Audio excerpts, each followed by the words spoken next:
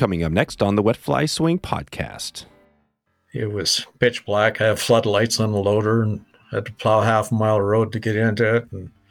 And then I spent 45 minutes trying to lasso this moose, and he was about 7-8 feet down. Anyway, I did that for a while. Then it was minus 30 Celsius, and I had coveralls on, and I was hot, and I was, it was a lot of excitement. It was fun. And anyway, I had a heart attack. That was Skeed Borkowski taking us into the Northern Lights. A Skeena steelhead connection, big bull trout, and stillwater. Today on The Swing. Welcome to the Wet Fly Swing Fly Fishing Show, where you discover tips, tricks, and tools from the leading names in fly fishing today. Hey, how you doing today? Thanks for stopping by the show. Before we get started here, if you get a chance, if you've been enjoying this episode, one way to support us is to share out an episode. Maybe it's this one, or maybe it's one from the past that you've loved. Take a look in that back catalog. We've got over 400 episodes now with some of the best guests and topics over the years, so we'd appreciate it. This is our chance to help another angler out there. Just talked to somebody today, actually Dave Snyder, and he noted that he was looking for an episode in North Carolina, which we're going to put together for him, and it's just a good opportunity to basically, if you get a chance to share the episode, it helps an angler, and for this example, Dave is also a new angler, so we're helping him out, getting him an episode, and it'll help us out at the same time. Thanks in advance if you had a chance to share the episode. Today's episode is sponsored by Trout Outdoor, legendary comfort and equipment you can trust. Trout insists on the finest materials and craftsmanship. You can assure you have the highest standards of quality. You'll feel in control of the elements in your Trout gear. Every product is solidly backed with a no-nonsense warranty against defects. Head over to wetflyswing.com/Chota right now. That's Chota, CHOTA, to support this podcast and the Chota Outdoor family right now. Today's episode is sponsored by Togen's Fly Shop, who provides superior quality products at an affordable price. An amazing resource for fly tying materials, tools, and fishing accessories. Since 2005, Togen's has been over-delivering on price, service, and passion. And now you can check out that Togen's buzz for yourself. Right now, you can head over to wetflyswing.com/Togens to get started. That's TOGENS. You support this podcast by clicking through that link to Togen's online. Skeed Borkowski is here today to take us into the Northern Lights Lodge and the wilderness of northern Canada, actually northern British Columbia. We discover what it takes to catch bull trout on the fly, the relation of these big rainbows to Skeena steelhead. There's a connection. These are essentially kind of like cousins. These fish were connected to Skeena steelhead at a point in the past, and now use basically the lakes up in this area as their ocean. So it's pretty interesting to hear some of the story there. And we also talk about these stillwater areas, which we're going to be digging into more as we get going this year. We are working on potentially putting together a cool trip and maybe a school up to this part of the woods as well. So I'm excited to share this one with you. Lots of good stuff. Skeed has the greatest name out there, and he is the most interesting man in northern Canada. So without further ado, here we go. Skeed Borkowski from nllodge.com. How you doing, Skeed? Doing well, thank you. Good. It's a nice wintry day on the Great White North here, so. Yeah. I'm excited to dig into this. We recently we did a podcast with Derek Bird, who noted we were kind of cruising around BC and talking about different places, and he noted some of the stuff you have going on up there. So I started with the name. The name is such a cool name. I kind of, but then you also have the bull trout up there. So we're going to talk about bull trout today. But yeah, how are things going? Is it pretty cool up there this time of year? We're hovering right around 15, 20 degrees Fahrenheit. Mm-hmm. And always lots to do around here. I get out and I plow snow for neighbors and then try to slip away, and I get a lot of free muffins and cookies and stuff like that. So perfect. Works well. What's the Northern Lights Lodge up there? Maybe describe, just take us to where you are so people that aren't familiar. You're up in British Columbia, but how far up are you? We're approximately 400 miles northeast of Vancouver, Vancouver, BC. And normally folks fly into Williams Lake. Our guests fly to Williams Lake from all over the States. And we pick them up at Williams Lake, and it's about a 1 hour drive out to the lodge. And our lodge is situated on Quesnel Lake, which is it's actually a wilderness lake. There are a few cabins up and down the lake, but very little road access. And the lake is 72 miles to the end of the east arm and about 55 miles to the end of the north arm. And it is the deepest freshwater fjord in the world. Wow. It's in excess of 2,200 feet deep. So it's a very unique place. The lake is 2,200 feet deep? Yes, and the elevation of the lake is 2,267. So it's quite likely below sea level on the east arm. Wow. Okay. So, and what are people coming up to the lodge? What do they come to fish for? They're primarily rainbow and bull trout. And bull trout is something that we like to focus on. The Fish and Wildlife had done a lot of research on this lake, and it was legislated as a wilderness lake, probably 40 years ago. So there's no new developments on the lake.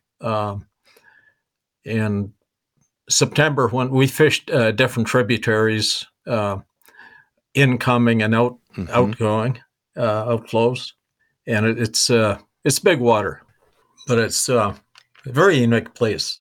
Blows my mind every fall when I get off it. I just give me one more year here. Well, this is really interesting because I love. It's already sounding really like this, even more than I was expecting on the place. But so you have rainbows, you got bull trout, you got people coming in, flying into Williams Lake, and then they're driving. Are people able to, could the public get to this place, or is this something that's kind of hard for people to get to? It's rather difficult. There are a few locals, but there's a lot of equipment required. We need a cabin cruiser. We have two that we will take 4 anglers and 2 guides and head up the lake and then to different tributaries where we'll have a jet boat sitting. We transfer to a jet boat and then go up different tributaries. We have 2 large watersheds that we fish. One is almost as large as the Quesnel. The lake is smaller, but the tributaries are much larger. And the one we had 22 miles up this wilderness river in a jet, and it's just incredible. Oh. Grizzlies and moose and wow. It's wild. My best one day is 19 different grizzlies. Jeez. Are you guys are you fishing the lake and the rivers up there? No. We get the odd person who wants to do a day on the lake, and we have one guide that specializes in that. But it's mainly we use the lake for transportation. Oh, I see. And lake and cruisers. Yeah. And then transfer to jet boats. Gotcha. So the lake. But it's it's a very narrow lake. It's a fjord. It's glacial carved on a fault line, and it's September, and we head up. We'll head up in the morning and come back, and we come back to the lodge in the evening for dinner and the night. And it's rare to see another boat on 50, 60 miles of river. Wow. Or a lake. Of a lake. And on that lake, I'm just trying to clarify. So on the lake, so fishing is just not. This isn't like the Kamloops, like big rainbows that are in the lake, and you could fish for them like they do down south. Oh yeah. No, it's a unique strain of rainbow that have been protected for a number of years. There's a slot limit. We can't keep anything over 24 inch, and they actually some biologists say they're a landlocked steelhead because they have the same lifespan or life cycle as a steelhead. They don't spawn until they're 7 to 8 years old, and they live to be 12 to 14. My uncle used to catch them. Yep. Gotcha. What do you guys get for as far as the lake? And when you're fishing the lake, do you guys, I mean, why don't you guys fish the lake more? Why are you fishing the rivers? Well, because fly fishing, and it's a deep lake. Summertime, the rainbow will go down to about 80 feet, 70 feet. It is a cold lake, but it's also, we have a huge population of lake trout as well in there, as well as burbot, which is a freshwater ling. We have kokanee in there, and that's why the rainbow gets so large. Once they get off the bugs, they get onto the kokanee, and we have a large kokanee population in the lake. Yeah, and it makes for big trout. We have my uncle used to catch rainbow over 30 pounds, so they're very large. So you can. So if you brought up, say, we have, Phil Roy. I'm not sure if you know Phil, but he's kind of the Stillwater guru, our guy that we go to. Oh, I wonder sure if you is. brought somebody like that to your lake. Would Phil be able to catch some fish on your lake? Well, if you had a good guide like myself, yes. No. That's awesome. No, Phil is the lake guru. Yeah. And Curtis has spoken with Phil a few times, and that's our lead guide, our manager here. They were hooking up. Oh, really? Yeah, I think Phil would have a great time here. That's cool. Right. Well, this is great because this is why the podcasting is one of the reasons I love it so much is that, I went in wasn't even really thinking about the lake. I was thinking more about, the river fishing. But I mean, there's a whole opportunity here potentially to do some lake fishing, do some stuff for some cool species. But let's keep it on. I want to take you back really quick because we got a lot going on here, but I don't want to miss how you got into this place because the Northern Lights Lodge, first of all, that's another great name. I love that. We were up in Alaska this summer and saw the Northern Lights on a night. We were expecting to be raining the whole trip. And we had a break in the weather one night and it just, Northern Lights were out, right? So it's, that's an amazing thing.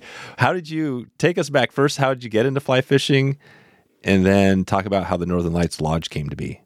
Well, Northern Lights Lodge was established in 1942, and it was built by 5 brothers from Vancouver, and they built this as a family retreat. They were building metal cabinetry for Liberty ships in Vancouver, and this was a 4-day drive from Vancouver, and they built this as a family retreat because of an expected invasion by the Japanese, who were just off the coast. This was right in the middle of the war years. And so they built the place, and then it eventually turned into recreation kind of an area, but still very, I still have an old brochure where it was something like $7 a night to go fishing. And that's meals, everything included. Wow. I think they even had a fly out for it too. So. Jeez.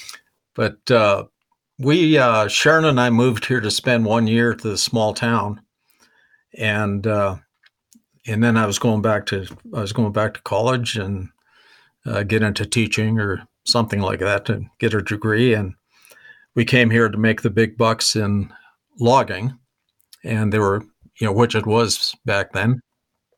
And what happened was college is still on hold. That was 54 years ago. So we're, but it's just been wonderful. So Nice. We've done a lot of different things. I started out with a chainsaw falling trees, and then we ended up with our own logging company, and then we had built a cedar mill, and then we went gold mining for 10 years with large equipment. They were just my partner and myself and our wives and our 2 sons. And we did that for 10 years, and that's basically how we bought the lodge. Yeah, and that was 27, almost 28 years ago now. But we just bought it as an investment. Wow.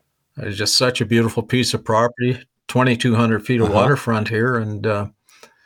And so when we purchased the place, we thought we'd just flip it in a few years or whatever and keep a piece of the lakefront. But lo and behold, here we are. We had a fellow from Colorado that was a partner, and he introduced us to the blue quill angler, and from Evergreen. And I know Pat's been on your show, but I spoke with Pat just the other day, and he's probably been here 6 to 8 times with a group. He hosted groups here, and same with Jim Cannon, the original owner. Oh, wow. Yeah. So we're a pretty tight-knit group for a lot of years there. And so I think Pat's coming back again next year. He's quite booked up this year, but he'll put together a group with us next year. So look forward to that. Man, this is cool. This is so cool because, yeah, I mean, obviously the Blue Quill Angler is a big shop. They got a bunch going on, but you have a destination, obviously a location, and do you get a lot of the groups, like the hosted trip? Is it more that, or do you guys get more of the kind of a few, kind of couple people coming up? We have, we do, Jim McLennan is another fellow that, with Fly Fusion, and he and Linda have hosted a trip with us for, I think they've done 5 consecutive years with us here, with bringing 10 to 12 people for a trip, and I think they'll do it July or August this year as well. But Jim's a great guy. Gotcha. Yeah, no, I'm excited.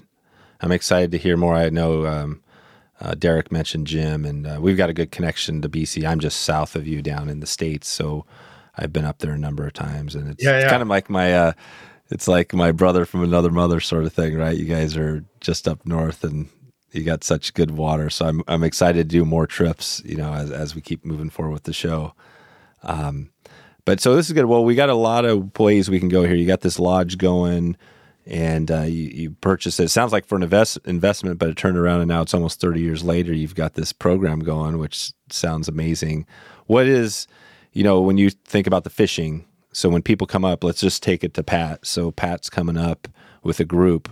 What are those people excited about? Like, what are they fired up to go hit? What's the fishery they're really looking for? I think when they arrive, they can't believe how quiet things are here. Like, it's an end of the road town, so we don't get the traffic through here.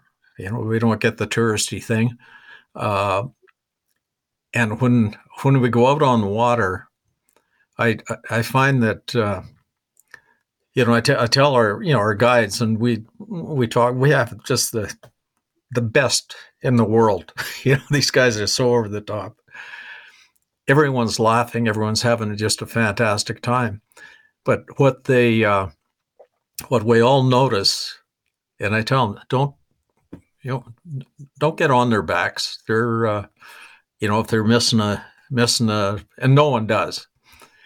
Because when you're watching someone fish here, you notice they miss quite a few hits. And the reason is they're looking around. They can't believe where they are. Mm-hmm. And it's just it's just so quiet. And it's right. Just look around and go, good job, God. Yeah. Good job, God. That's a good way to put it. So you guys are, what does that look like when you look around there? What is the scenery if they're sitting there fishing for bull trout? What are you seeing? Is it more than just a forest? It's this area is a interior rainforest, and all the years, with the fires and everything, you look on the news and BC's burning up. Well, our little community was not even put on notice when this is going on. It's a cedar hemlock forest, and when it's as you're driving through the province or whatever, and we have our semi-arid places and everything is dry, as soon as you get into this zone, everything is green. And it's incredible. We get the odd shower and whatever, but things it sustains life here. There's with the amount of water that's in these two watersheds, and they're, I don't know how many million square miles or acres they are, but they're huge. It goes right into Wells Gray Park and into the Bowen Park. Everything is connected right to the Rockies. And oh, right. Yeah. So you're in the upper part of the Rockies, like way north Rockies. Gotcha. And it's wild country. I mean, yeah, you got it all. And in the fishing, so let's dig into that a little bit as far as, I was kind of thinking of bull trout here. I mean, we obviously you've got other species, but if we were thinking bull trout, or maybe just doing this trip, we want to come up. I'm guessing sometime after the freeze thaws out down there. When does the season start? When's your first guest coming out there? You mean for bulls? Yeah, for anything, bulls, rainbows. What are your first guests? Yeah, when do you guys open up the season? Are you open throughout the whole winter? No. We open up mid-May with Stillwater. And we have probably around 40 stillwater lakes, small fly fishing lakes within about a 20-mile radius of the lodge. And quite a few of these are stocked with with our horsefly strain, which are the most aggressive. And some of these lakes will go in and the rainbow, you can hook up with a rainbow 30-inch, 30 plus. Wow. We had Brendan Morrison from Real West Coast was up last June, and they did 2 episodes on us, and it just blew his mind. The size of these fish. I think we had 4 anglers, and must have been around 100 rainbow that were over 20-inch. Wow. Between the 4 anglers. Yeah, it gets crazy. You get into the water boatman hatch and then traveling sedge, but this was all on dries. And I think we had him on 4 different lakes, and we even had one lake where we go after. It's in the wilderness. It's about an hour's drive from the lodge, and strictly Lakers in there, and we went after them with chironomids in about 6 feet of water, and it's they're not huge, but 24, 28-inch, and to catch Lakers on a fly rod is something else. So it's pretty cool. This is great. Yeah, lake trout would be fun, and so you start in mid-May. And are people typically, when they come up there, are your guests coming up and fishing some of those? They're doing a little bit of the Stillwater and the rivers, or talk about that. Somebody comes up for a week, 6 days, say, what's that week look like when they get in? Do they come in on like a Saturday and stay for the week? We're Stillwater only until late June. And because of water levels, we're spring runoff, just going, just water's receding, and it's given us more real estate. And then we turn to the jet boats for transportation, and we jet boat and drift. But we'll do a couple of the rivers around here that are within half an hour of the lodge. From 5 minutes to half an hour, whether drifting or jet boating. But we'll get into some bulls in the summer. If you're targeting bulls, we know where the holes are, where they're holding up, until our salmon come through, which is late August. We start getting sockeye and king run. Oh, wow. Yeah, and they and then we fish egg patterns and streamers, behind the spawning salmon, and we'll do 4 different rivers. This is cool. So you have salmon too. This is amazing. What's the town? It's I guess we could kind of look up. I'm just kind of getting my perspective because I wasn't thinking about salmon, like where they're coming from. So where are we at? Give us the geography. What's the town, like the nearest town? The nearest town to us is Williams Lake. Is that what you're referring to? Yeah. So Williamstown is the town. There's not any other closer towns than Williams Lake?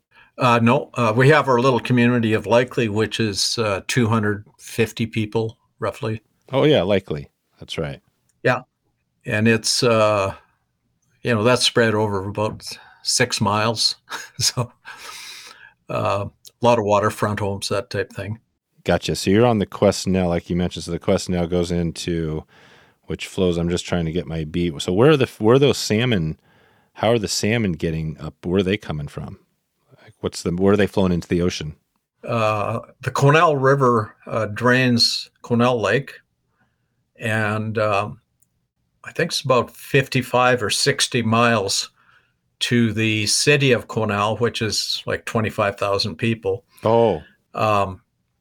And that's where it hits the Fraser River, which goes down to Vancouver. Wow. And that's where our salmon come up that run. Yeah, 550 miles to some of these tributaries on the Quesnel Lake. That's how far they've come. This is amazing.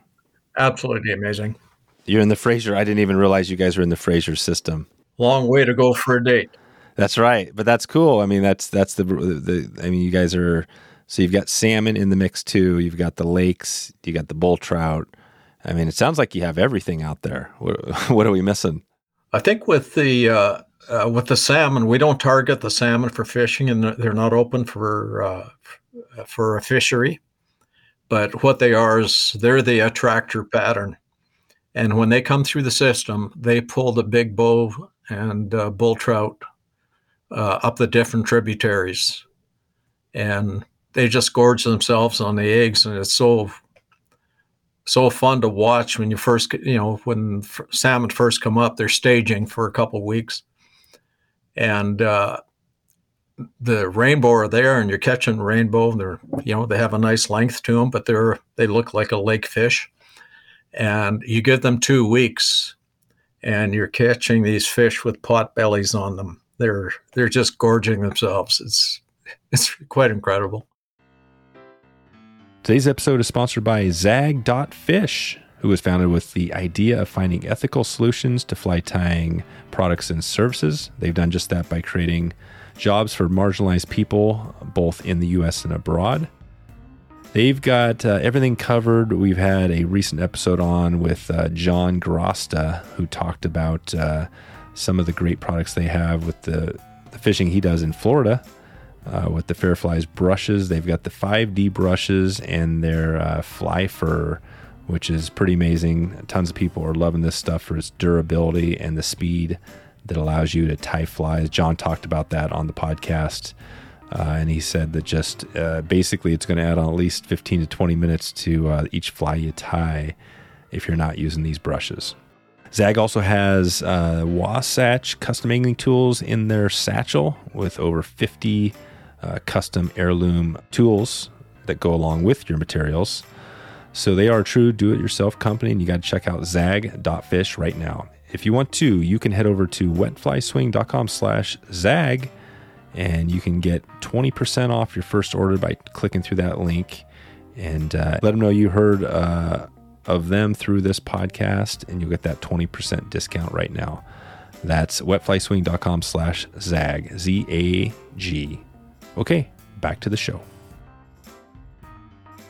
Well, let's just dig into a little bit on the bull trout, because I think that is one species. We could talk about the other fish as well, but let's focus on the bull trout for a little bit here. And if we take it into the river, so it sounds like, talk about that. So when does the bull trout, remind us again when that gets started up there?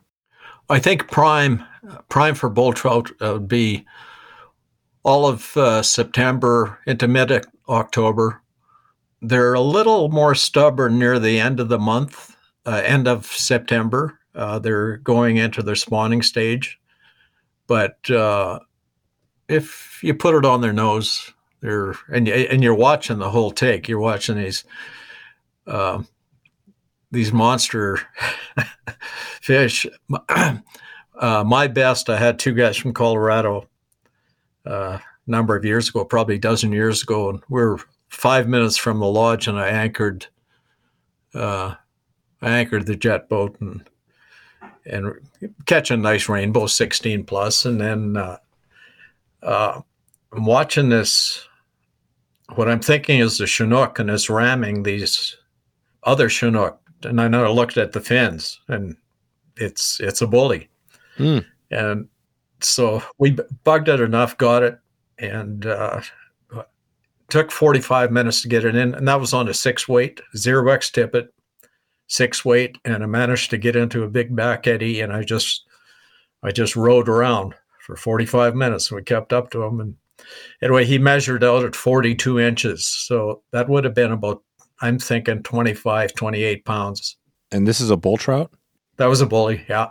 Holy cow. Yeah, no, it was a brute. That absolutely my best. I have others that we have a Tate that he's our bull trout guy as well, and he has one that he caught a couple times last year and called him Scarface. And this guy does have scars, and I think he was about 38. Wow. 38 inch. Wow, this is nuts. So bull trout? I mean, yeah, they get big. So what is the average? Let's just say somebody's up there for a week. There's probably some small ones, some bigger ones. What's the average that you're going to get into? Oh, probably it'd be 24 plus, 24 inch plus. Yeah, right on. On bulls, yeah. On bulls. So what does that look like when you go? So you're talking about September, October, when you get in there. Take us to that. So you got the sleds going up the rivers. You drop in on one of the rivers, and then you just do some hiking up to near the confluence and start fishing.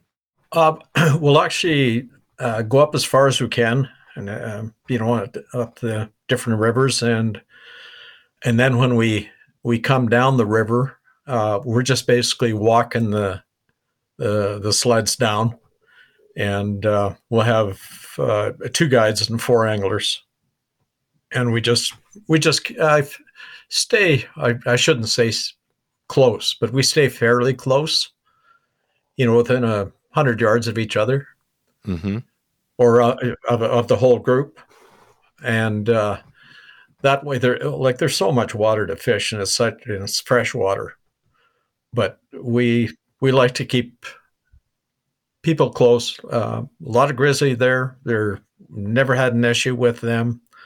They're not like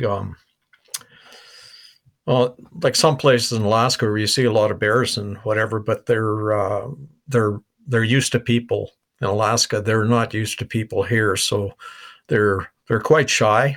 So they'll grab the fish, and they'll also nocturnal if we're on the water, they'll just pull back and then feed at night. Gotcha. And on the fishing, so are you fishing out of the boat or on the bank or both? Are you swinging the flies? We're all wade fishing the whole time. If we have someone that has medical issues or just not able to get around like they used to, and I'm familiar with that now. Yep. We'll fish them out of a boat, but 95% of the folks are out there. But the guys that fish out of the boat, they really appreciate the opportunity to be able to still go fishing, and that's very cool. And we have our guides are really looking after those folks, and I'm thinking we're probably around a 90% repeat clientele. Our longest are family from Scottsdale, and with the exception of 2020, which is a year I'm not counting either, this would have been 23 consecutive years that they've been to the lodge. And out of those, they've probably been here 35 times. Like they've had double trips many years. So that's pretty cool. That is cool. So you're up there with these bull trout. Some of them can get up to, like you said, up to 40 inches. When you're out there, talk about the fishing. So you got one guy with 2 guys. Are they swinging flies like big streamers? What's that look like? With the bulls, well, September we're usually swinging egg patterns and streamers. And the bulls will take an egg off the bat, but a nice streamer, because they're very aggressive in the water. Like often, because you get whitefish on feeding on eggs as well that come up into the system to do that, and a lot of times you'll nail a 12-inch whitefish or even 16, 18-inch rainbow. Oh, wow. And there'll be a couple bulls come out from under a log and just nail that thing. They're very aggressive. Yeah. So you're watching this action, and they'll hang on until they get close enough, and then they'll let go. But that's right, because they're aggressive predators, basically, the bull trout. Oh, they are, yeah. They don't understand the catch and release concept. Right. Gosh, so September, so you got the eggs, you got the salmon in, so it sounds like the bull trout are eating eggs as well, but they're also predators, so they're eating fish. Is there a time of year that you would go where, you would just be swinging like fish, kind of streamers, and you wouldn't have as much of the eggs? Or is there a better time to get the streamer stuff on, or is it all good? Oh, mid-July and August for the bullies, yeah. We have... especially we have one glacial river that a little tough access, but we run a drift boat down there, and we just do the one. It's about about an 8-mile drift, 9 mile drift. Oh man, that sounds great. What's the just curious, because I always love, we did a boat season in here. What's the drift boat you have there? What's the brand? Oh, I have Hyde, have an Air, and a Clackacraft. Oh yeah, you got it all. Cool. So you got some cool boats there. And so what you're saying is July, earlier before the salmon get there, it sounds like maybe is the time to, if you wanted to just get streamers. But once salmon get there and all the eggs, are the bull trout actually eating lots of eggs as well? Oh yeah, they're right into that. Yeah, they're eating eggs. So what do you, if somebody wanted to come up and just said that they really want to catch, a bull trout, big bull trout on the swing, does it matter? Is that, again, going back to September? Is there a specific time you'd say would be better or worse? I would say if that's their target fish, I would, September for sure. September. Pretty much all of September. All September. Okay. And the weather then is pretty awesome, right? Yeah. Because you're and October. And October. In October. Yeah. Until the snow comes, right? Until it starts getting where you can't fish because of the snow. Yeah. Like even now, there's a place that that we have here that the guides go down, and Curtis and Tate, and they were hitting it last winter pretty almost every day, and catching these monster bullies. I can send you some pictures. Yeah, you should. If you can, send me those photos. I'll put them in the show notes for this episode so people can take a look. And get a look at something, especially that one. If you have one of those large bull trout, I don't know if you have that 42-incher, but anything large, that'd be kind of cool.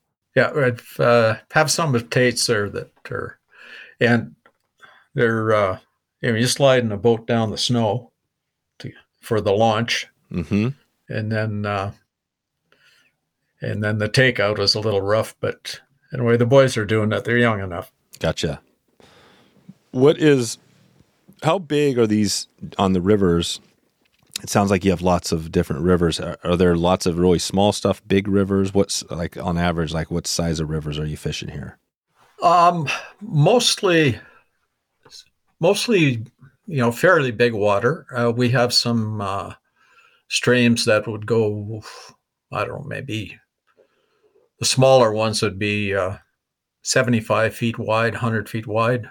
Oh, wow, yeah. And then so you got some bigger rivers too. Oh yeah, and our bigger ones are 100 yards wide, and then they split off, with some back channels, that kind of thing. But it's all cold water. We don't have an issue with temperatures on our bigger water. The outflow, Quesnel Lake. and there's a couple on the inflow that are glacial as well. Oh, right. So they're nice and cool.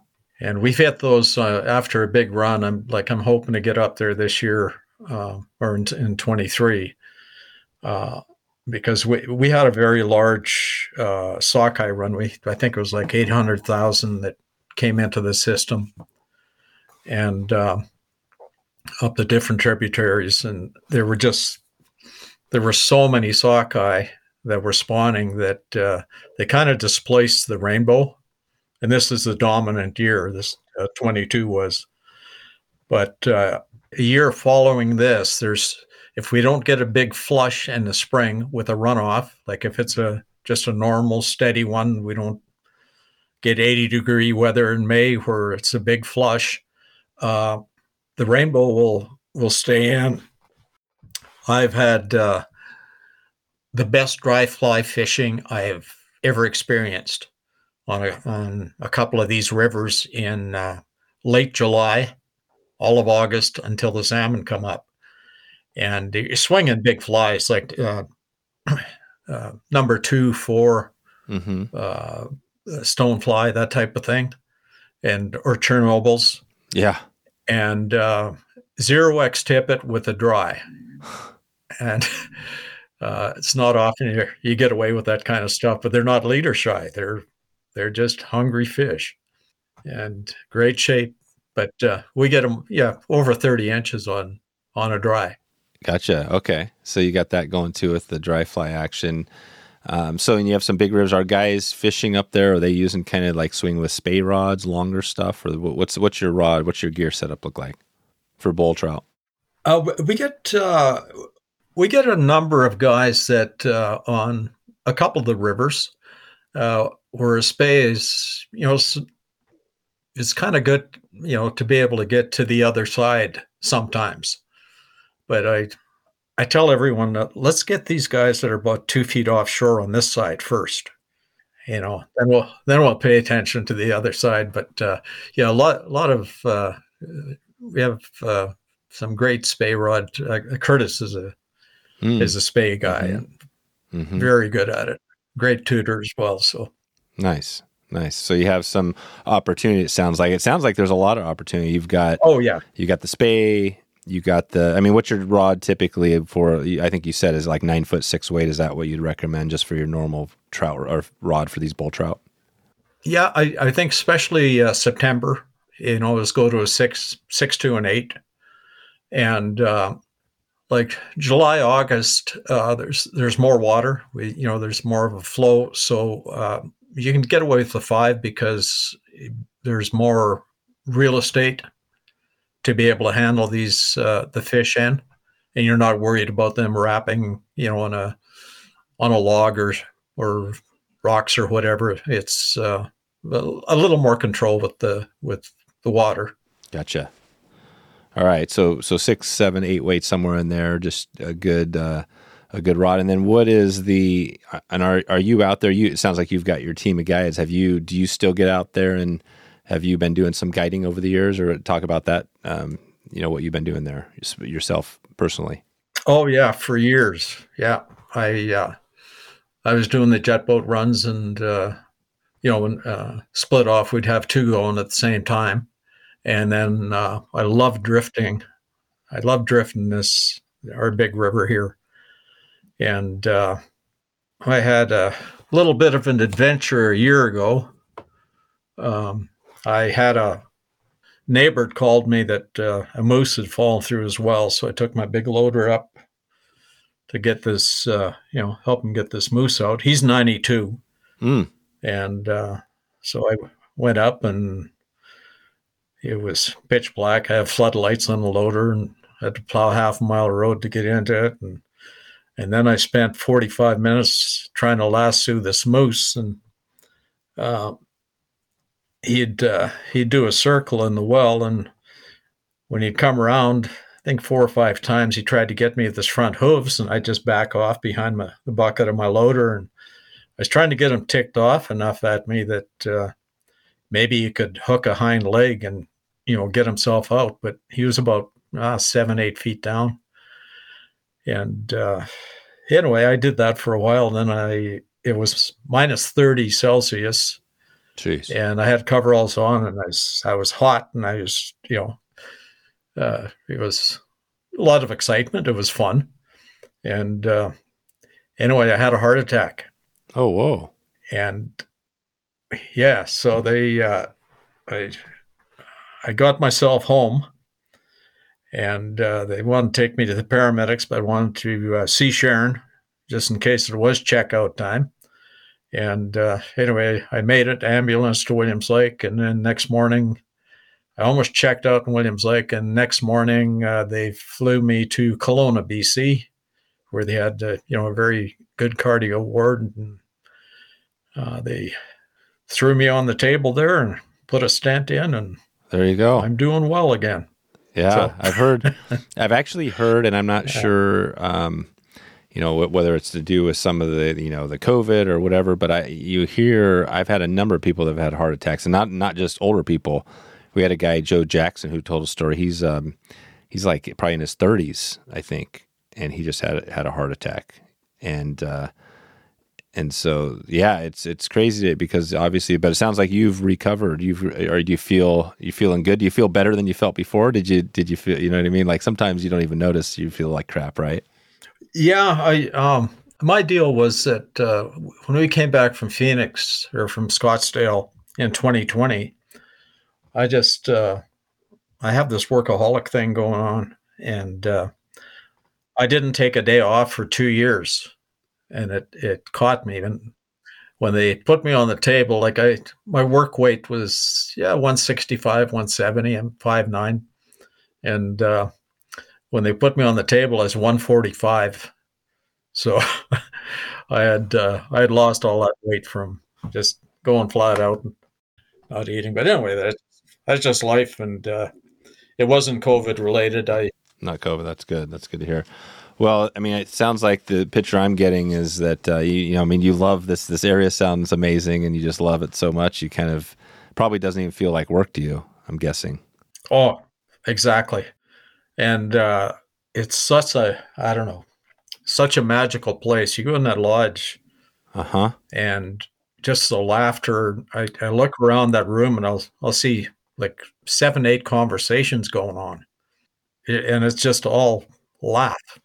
Doesn't matter what the fishing was like. It's we're so blessed to have these people come back year after year after year. It's pretty special, and we've lost a lot. Yeah. Do you guys at the lodge? So a typical day would be get up early in the morning, grab your guide, get on the boat, or I guess probably get some breakfast, head on the boat. Are you guys out there typically all day long and then come back at the end of the day? That's right. Yes. We'll typically have breakfast at 7, and then depart at 8. Mm-hmm. And we have everyone back usually by 6 p.m. Dinner at 7. Happy hour and dinner, and people usually crash around 9 o'clock. But yeah, it's very cool. So, again, back to the boat. So when you're fishing out there, is it pretty as simple as we've talked about? Literally, you get out there and you just swing in some flies, maybe an egg-sucking leech, and just whatever you catch, and you got a good chance to catch a bull trout? Or talk about that a little more in the fishing. Is there anything specific somebody would need to know before they, headed up to your lodge to go fishing? Well, July and August, we're primarily, as well as June, it's with the still waters, but we're probably 90% dry. Oh, okay. And we're swinging large dries. We have, great caddis, stonefly hatches, and mayfly and traveling sedge on the lakes. But if someone wants to target the bulls, like when we're on the rivers, there are some deeper pools and whatever, and we'll head right for those, and we have somebody that wants to hook up with a bull. So yeah, for me, and everybody's got their own thing, but I would be coming up thinking, wow, it'd be cool to get a nice bull trout on, swinging right with the spey or something like that. But then it'd also be cool to catch some big rainbows or eat some rainbows on the, and all those fish on the surface, right? So it's kind of hard, right? But it sounds like you probably, anytime you choose in the summer between, May when you start and you wrap it up, right? And kind of October, that sort of thing. Mid-October. Yeah. Mid-October. Okay. So that seems to be the challenge. Yeah. It seems like you can probably go any month there and probably have a good time. Do you find runs fluctuating at all? Do you ever find rivers blow out? Are there any issues there? Any of that stuff? We have one that's a little more sensitive to heat and like in the spring, mainly June, where if you get a few days of rain, it can blow out. But we have 4 others that we can retreat to that never blow out. Yeah. They just never do. So. The CRC system from Trestle provides secure and convenient storage for your fully rigged fly rods with unsurpassed gear protection. Every CRC system comes with secure mounting clamps, padding in the reel compartment, and their proprietary suspended rod liners. Leave your gear on your vehicle full time or quickly take the CRC system down and telescope it into carry mode in just a few minutes with the fastest and easiest to use mounting system on the market. From the very first time I connected with John, I knew this was going to be a great fit for the podcast. Making it easier and faster to get on the water is a huge part for me, especially in the ever crazy and increasingly busy world. Not only are these rods secure for me and the family, but they are always rigged and ready to go. You cannot beat that. Equipped with their patented protective no-snag reel-up design, this is not your average rod carrier. Carrying your rods with reels facing up means more protection for your guides, blink, reel seat, and also allows for a better fit if you have a hatchback. Too much good stuff here for me to cover it all, so I'm going to have to send you over to Trestle and check it out for yourself. You can go there right now. Just take a look at wetflyswing.com/Trestle, and you can get started right now. That's Trestle, TRXSTLE. You support this podcast by clicking over through that link to check out what John and the Trestle crew have going right now. Okay, back to the show. Well, what else do you, if somebody, let's just say I'm, planning to, we're coming up there, next summer, we're thinking about these bull trout, maybe we're, thinking coming in September or something like that.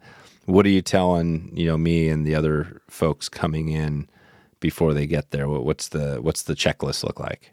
As far as prepping, as what to bring or? Yeah. Well, if you're prepping, just say for the fishing stuff. So you got the rod. It sounds like you just bring 6, 7, 8 weight, something like that. Fly lines. Is it just a dry fly thing, or do you want to have some sinking lines out there? And then what if somebody did want to fish still water? It sounds like that's an opportunity. Could somebody say, "Hey, I'm going to go for bull trout streams for 4 days and fish still water for 2 days"? Could they do that? Oh yeah. Right until first week of July, and then the small lakes, they warm up, so the fish are going down, and it's a little tougher fishing. So, that's our stillwater program. Gotcha. So that's an early. You need to get in there and fish them before they warm up, because all the fish are either heading to the deeper part of the lakes or they're just going to the big lake and going deep. Right. Yeah. They're I see. Like Quesnel Lake here is. There are places we can do and go and fish tributaries, that type thing, just at the deltas. But for more action, there's a lot of traveling with that, and for more action, we just basically step out of our door, and we can be on a river here in minutes. Gotcha. Whether for a drift or a jet boat. So yeah. Okay. Well, it sounds pretty easy. It sounds like it's almost too, I guess, too good to be true, right? Because you got this, you fly into Williams Lake, you drive over an hour, then you're into this remote area where it doesn't get a lot of public pressure because it takes a little bit of effort to get in there. You have this lodge, you've got Stillwater, you got kind of swinging for big bull trout, which again, you don't get bull trout everywhere. And then you got this great lodge, right? The lodge itself, how many people can you guys handle in a week? Well, when we'll max at 12 guests. We can accommodate, probably, I don't know, there's probably 35 beds here. But when the fly fishing season's here, we like concentrating on just that. So the whole property, I think when we have just a group of guys or whatever, we get them to stay in the lodge. There are 8 rooms in the lodge, with every 2 rooms share a bathroom, shower, and they're all private entrance to the rooms, around the exterior of the lodge. And then we have 5 really nice cabins, a couple that are 2-bedroom cabins, and then we also have an 1,800 square foot waterfront home that if we get a family or whatever, a group of 4 guys, it's a 4-bedroom, 2-bath, beautiful place, like 20 feet from the water, overlooking the water. And you can even go in front of the lodge at night and there's fish rising there all the time, and nice fish. And if you wanted to, I think we have 10 or 12 8-foot pontoon boats as well that we do the small lakes with. Right. So that's it. You got those dialed in. Cool. So you can accommodate plenty of people. If somebody was listening here right now and they maybe aren't going to be able to get to your lodge, but they want to chase bull trout, any words of advice for them as far as, in other areas? I'm not sure where bull trout are spread throughout BC. I'm guessing there's some other areas. Do you think bull trout fishing is unique to your rivers, or do you think you can apply some of the tactics you use to other areas? Well, I think bull trout, they're just a very aggressive fish. And I think they'll hit streamers anywhere. The spawning time, late September here, they vary at different rivers, but for this watershed, it's late September. And they're a little more stubborn then, but we bother them a little bit.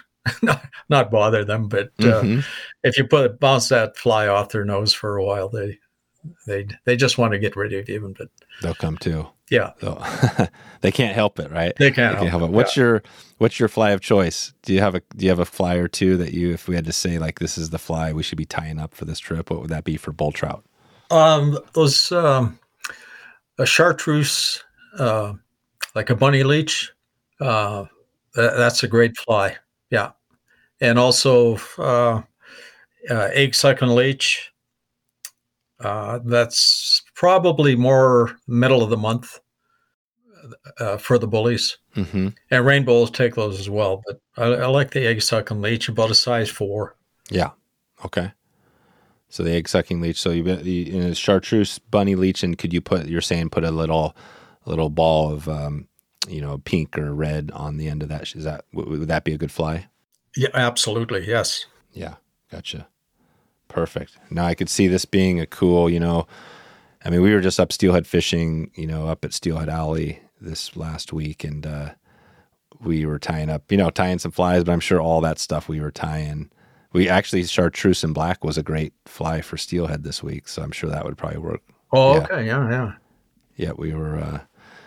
So cool. Well, and then the gear wise, again, these are huge fish. So you're probably just putting on like as far as a leader. What does that look like? Is that pretty easy to put together, like length? And are you just doing one set, like 20-pound tippet or something like that? Yeah. I think that's, like I mentioned, they're not leader shy. These it's not likely these fish have been caught before. So it's they're not. You can be standing right in the river there, and they're almost at your feet. If you're not moving around, you'll see the guys right there, like 4 feet away. I was doing a super guiding job on a river once. It's a glacial river, and the family of 4 from Chicago. They've been here almost half a dozen times. And this young lady was, and they were all excellent fishermen. mom and dad and a son and daughter. I think the kids were like 16 and 18.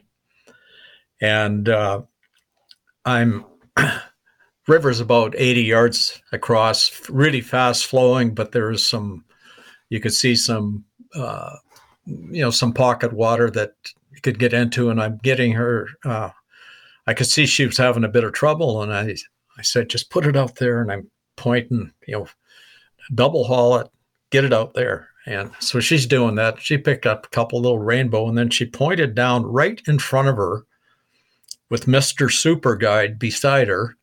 And she goes, what are these? And there were 4 bull trout, about 24 inches, about 4 feet in front of us. And I just grabbed her by the suspenders, walked her back, put a streamer on, and she caught all 4. And she'd go, got one. Wow. It was the coolest thing. But yeah. But I kind of missed the boat there, not seeing these things. Yeah. Yeah. Huh. So it's pretty easy to catch these. Good stuff. Does it feel like with the bull trout out there that it almost gets too easy? Like you can catch them all day long, or is it, how's that look? Because I know there's some, like with coho sometimes, depending, right? I mean, stripping coho is pretty easy to do. That's something that, is it that simple, or actually is it sometimes hard to catch the bull trout? No. Well, it's a little tougher than that. Yeah.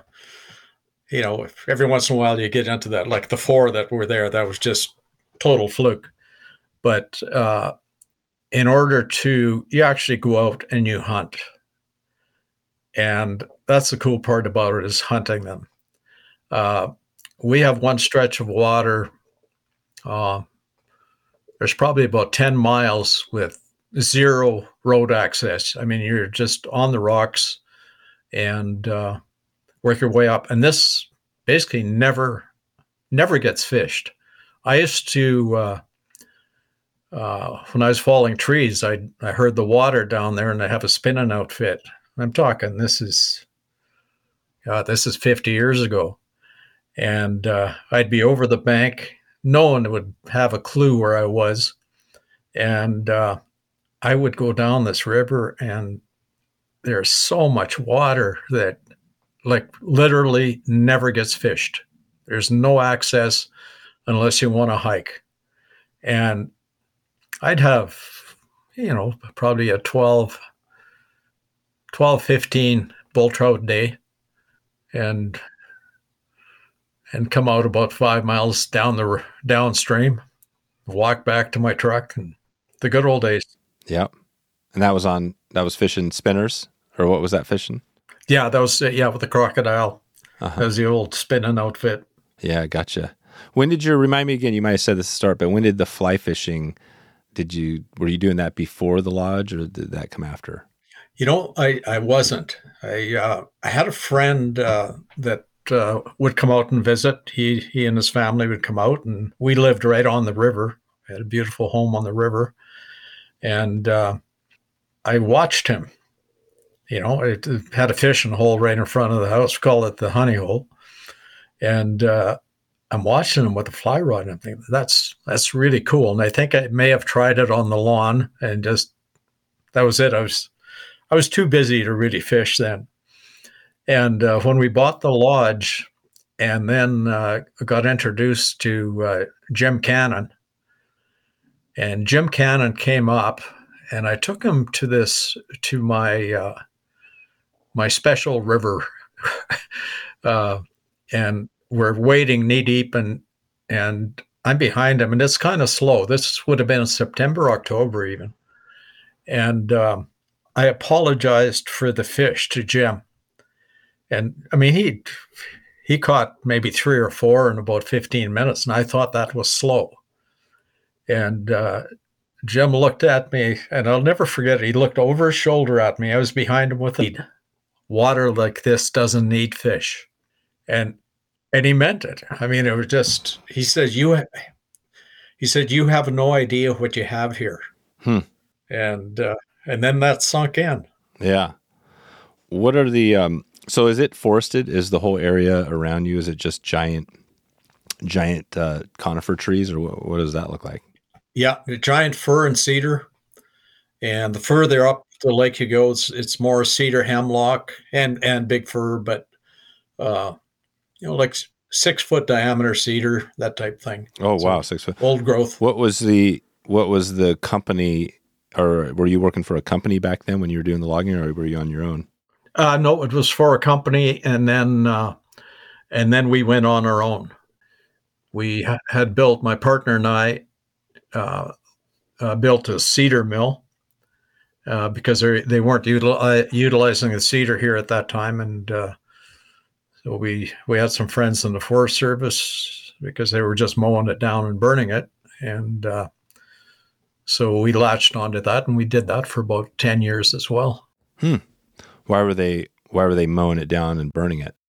Because there were it would come off their quota, and these mills here, the larger mills, had quotas, and at that time, the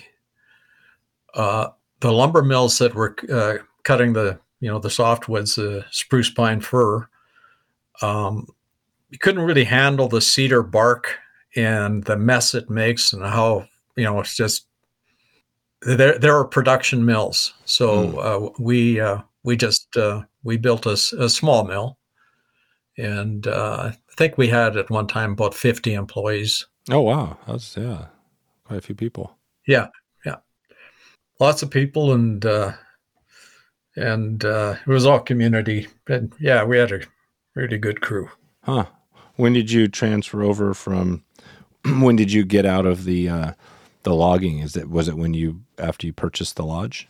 Yeah, but stayed in it a little bit, and because we logged for years, I'd get calls. Oh, right. For logging contracts, that type of thing, and so I did take one on up around Fort St. James, and we were again, we got up to just our logging output. We had about a 50-man crew up there. We were logging. It was when the beetle kill was really heavy up there. Yeah. And we were doing, I think, around 60 loads a day, and with bunchers, whatever. But it was a nice pine, but it was all attacked. It was hit so hard. Yeah. So it was get it while before it goes bad. You have about a 3-year window before it's not, you can't utilize it. Yeah, you can't use it at all. What's the are there still some old growth trees around your area out there? Oh, yeah. Yeah. Yeah, a lot of old growth here, yes. Yeah. Gotcha. I'm always interested in just, because we have forests down here as well. What's kept the, from all that old growth being cut, if it's just there's so much of it, or, because we have some areas down here where there's not even, there's not really any old, it's all been cut, right? There's nothing left. Well, when this lake was legislated as a wilderness lake, they did hold back, and I would say about 20 years ago, 25 years ago, maybe, they legislated another law that there's no clear cuts to be visible from the lake. So, all the wood along the lake is old growth. Gotcha. Which is really cool to have that preserved. Yeah. Yeah. There's a lake buffer. So if you go outside in some of these areas outside of that area of visibility, you might see some clear cuts or whatever out there. Yeah. On the roads. Yeah. On the logging roads. Yeah. Okay. Yeah. That's good. No, I'm just trying to paint the picture, trying to get a better feel, because we did see some of those fire torn areas up there this year, and it was, devastating. It was pretty amazing to see. Yeah. I mean, huge, just, I saw lots of lakes that were just, there were no logs left, all burnt. It's pretty cool. You guys made it out. Well, Skeed, we're definitely, as always here, there's always more to talk about, but, I wanted to respect your time here. Before we start to think about taking it out of here, anything else you want to give a highlight on what you have going? I think we painted a pretty cool picture. It sounds like, you're in one of those, places that probably everybody wants to get to. Anything else we want to touch on today before we head out of here? No, I just what day I expect you to arrive. Oh, See, now I like how you're talking. See, you're already, you had me at, when the Stillwater, when the Stillwater thing came in, I was like, all right, this is too good to be true, like I said. But the bull trout is amazing because, it's hard to find bull trout in a lot of places around, the country, whether that probably, I'm not even sure in BC, you probably have a lot more. But not only that, you got lake trout, you got this big lake, you got all these 40 other lakes, and a cool lodge in the middle. So I'm sure there's going to be some people listening that are going to be hitting you up as well. Oh, that sounds good. So, but yeah, let's keep in touch on that, and we'll follow up with you too. If we have more questions, I'm sure we'll get some people asking about it. I'll pick your brain. We might even, be able to bring one of your guides on if we want to dig more into specifically questions focused on, but it sounds like, I guess looking at this, it's not all that difficult. Somebody coming up here, if they brought up a dry line for their rod, would they be good to go up there for the most part? Oh yeah. Yeah. And then you don't even have to go, if we're not on the lakes, but a sink tip, just a sink tip and put her on a dry line, and you can tackle anything on the rivers. Perfect. All right, Skeed, we'll send everybody out to, that's the Northern Lights Lodge. That's nllodge.com. And if anybody has questions and, and again, like you mentioned, there's a few people, even the Blue Quill Angler, I'm sure they could call Pat and pick his brain as well. Pat's probably, what's his deal? Does he get dialed up? I'm sure he's probably all focused. Is he on the dry flies? Is that what gets him fired up out there? Oh, all of the above. Yeah, all everything. Of the above. He's been here on the September trips, and he's caught some really nice bullies. Yeah. Matter of fact, I'll send you. If you're just coming across that, I'll send you a picture of Pat with a nice bull. Oh, that'd be sweet. Yeah, do that. We'll hook up. I'll have my editor get some stuff as we get this going. This will probably go live in January sometime, and yeah, we've got a pretty decent size listenership on the show. So I think definitely you're gonna hear from some people. But let's leave it there for now, and I'll just check back with you. And like I said, this episode will go out probably in about 30 days or so, and we'll keep you in the loop on that one as well. Okay, thanks very much. All right, we'll talk to you soon. Okay, take care, bud. So there you are, all set for a trip up to Northern Canada, setting the landing strip for you, getting it ready to roll. Time to head up there and give Skeed and the crew a heads up. If you want to get all the show notes from this episode, wetflyswing.com/397.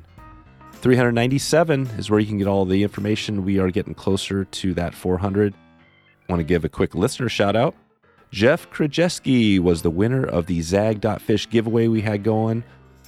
Jeff is going to be getting a $100 gift certificate from Zag to get any of their fly tying materials, any of the brushes, any of the fur they have going, all the fly fur. They got all sorts of cool products we've been talking about here. So Jeff, congrats. And you are also going to be getting a guide trip out to your home state of Connecticut. So stay tuned to that. And I think we're even going to get you on this podcast. So this is exciting. Stay tuned on these giveaways. We're doing these all the time. wetflyswing.com/giveaway. And you can check out one right now. I think we actually have a new one that's just launched this week. And you can get a chance, I think, to win a fly rod and some other goodies. So check it out right now. We got them going on all year long. Like we said, we're going to be doubling down on some of our schools, on some of the products, and some of the conservation groups. This is all about supporting you as an angler and supporting our conservation groups to help keep things going strong out there. So I appreciate your support for all this, and excited to stay in touch with you. Like I said, episode 397 is where this one's at, and we are getting closer to 400. It's amazing to think 400 episodes is a lot, and we've got a good surprise for you on 400, a pretty powerful episode that we're going to be digging into, and I'm excited to share that one as well. Would love to catch with you online or on the water right now. You can send me a message, dave@wetflyswing.com, if you have an idea for an episode, or like Dave Snyder, he just sent me a message directly. A DM would be great on Instagram, anywhere out there. You can get a hold of me. Just ping me and say, hey, I would love to get this episode, this topic, and I will hook it up for you. And I will likely give you a shout out on upcoming episodes, just like we did for Dave here today. So I appreciate that. And I would love love to see you on the water. If you get a chance, we're definitely putting together these trips around the country. If you have an idea for a trip you'd like us to put together, I would love to do that. We've got our schools. You can check them out anytime.